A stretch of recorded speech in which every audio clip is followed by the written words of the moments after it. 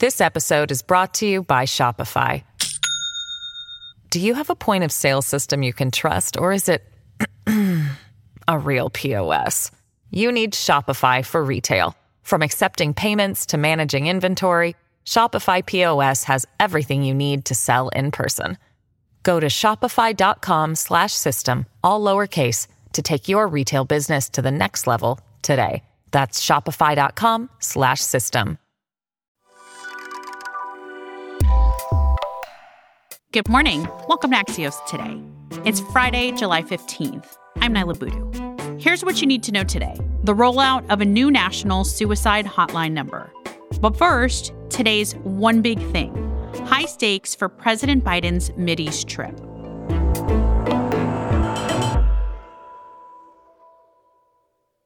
President Biden escaped his low approval ratings here in the U.S. this week with a warm welcome in Israel, kicking off a trip to the Mideast to meet with nearly a dozen leaders. It's Biden's first trip to the region since taking office, after campaigning on promises like holding Saudi Arabia accountable for the murder of journalist Jamal Khashoggi. Axios' Barak Ravid joins us now from Tel Aviv. Hey, Barak. Hey, Nyla. So President Biden actually went viral during this trip with a video from his visit to Yad Vashem, the Holocaust Memorial. How has he been received? Well, it's Biden's 10th trip to Israel. He knows so many people here. And a few days before he traveled to Israel, an acquaintance of mine had a conversation with him, and he asked him, President, what's your goal from this trip? And he said, you know what? I just want the Israeli people to know how much I love them. And I think it's been achieved because from the minute he landed in Israel, like the first thing he said to President Herzog on the tarmac was, oh man, I really feel at home. And then he went to Yad Vashem. He met two Holocaust survivors, and he was walking towards them, and they were sitting on chairs, so they stood up. And he just told them, no, sit down. And when he got to their chairs, he went down on his knees and started talking to them. And it was really an amazing sight when you think about it. The leader of the free world bending down to talk with two Holocaust survivors, and it went viral on social media. And I think that basically on day one, he already achieved what he wanted on the Israel part of this trip. You actually had a scoop on the next leg of his trip. You've told us before about the U.S. quietly negotiating a deal to normalize relations between Israel and Saudi Arabia. What have we learned? The Israeli government approved the parameters of this deal on the two strategic islands in the Red Sea. And this deal is important because this is the foundation that the Saudis are supposed to take unprecedented normalization steps towards Israel.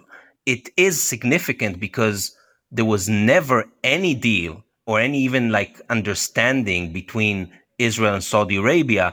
And if everything will fall into place, this will be quite a big achievement. Biden has had strong words about the murder of Jamal Khashoggi in 2018, promising to make Saudi Arabia a, quote, pariah over its human rights abuses, including this murder. But Biden is visiting the kingdom as part of this trip. What do we think he's going to say? I think that in the last 18 months, Saudi Arabia was quite a pariah in Washington. And what happened was the Russian invasion of Ukraine. This led to gas prices and oil prices going up. This, I think, led the administration to understand that it needs to counter Russia, not only in Ukraine, but in other parts of the world. It's also connected to domestic issues in America because when oil prices are high, gas prices are high, and the economy is always a big issue in an election. And one of the things is to get oil prices down. And to do that, you need Saudi Arabia.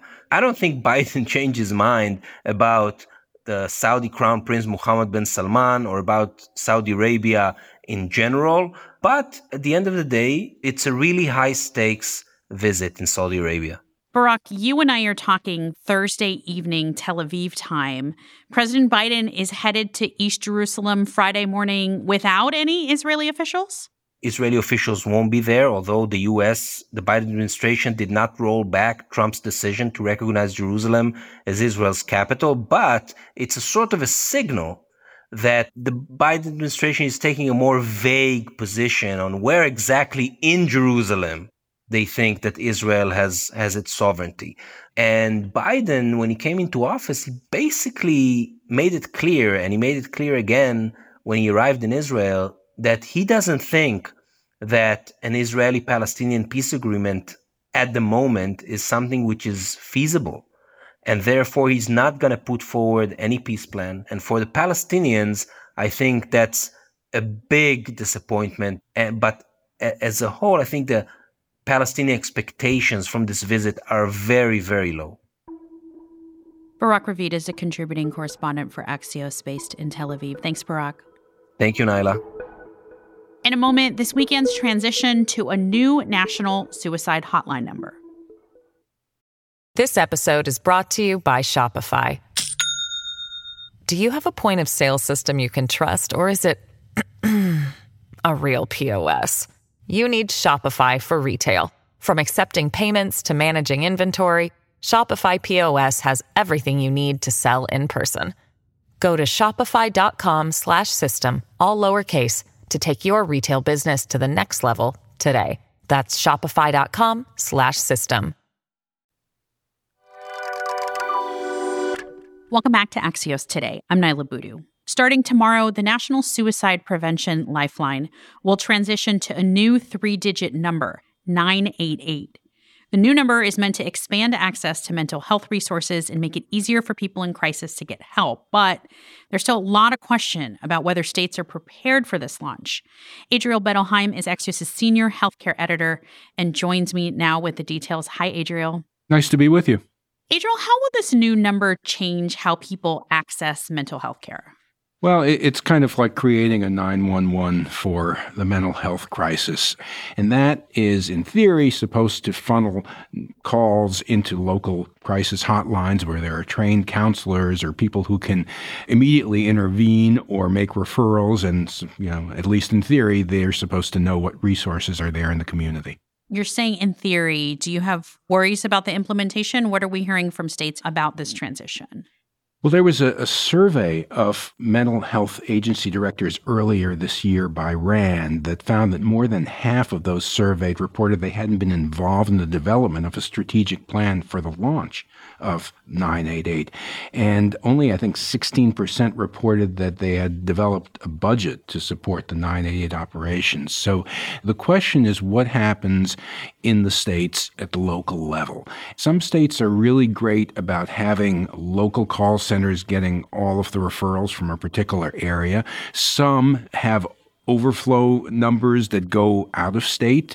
But there's all sorts of questions about whether the handoffs are going to work, whether if there's a flood of calls, you're going to get someone 2 states away having to intervene in a crisis like this, and whether indeed the calls even come through or get dropped. So I think they're wary about overpromising too much, and they're sort of portraying it more as a phase-in than a instant flip the switch.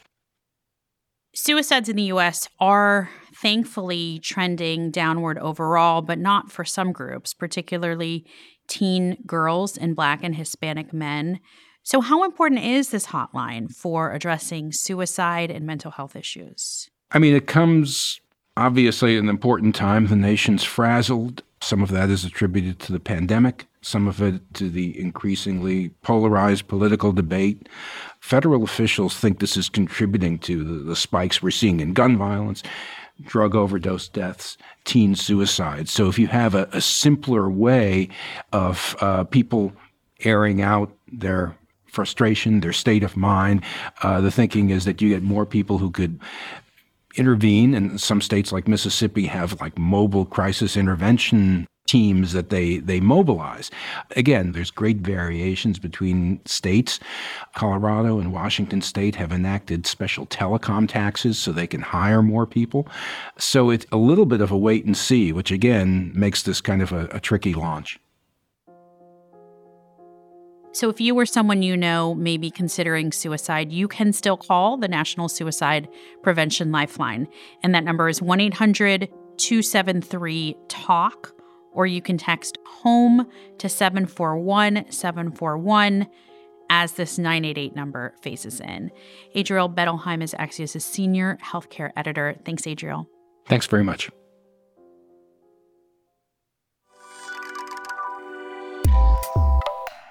That's it for us. Axios Today is produced by Neria Marquez Martinez and Lydia McMullen-Laird. Our sound engineers are Alex Sugiyara and Ben O'Brien. Alexandra Botti is our supervising producer.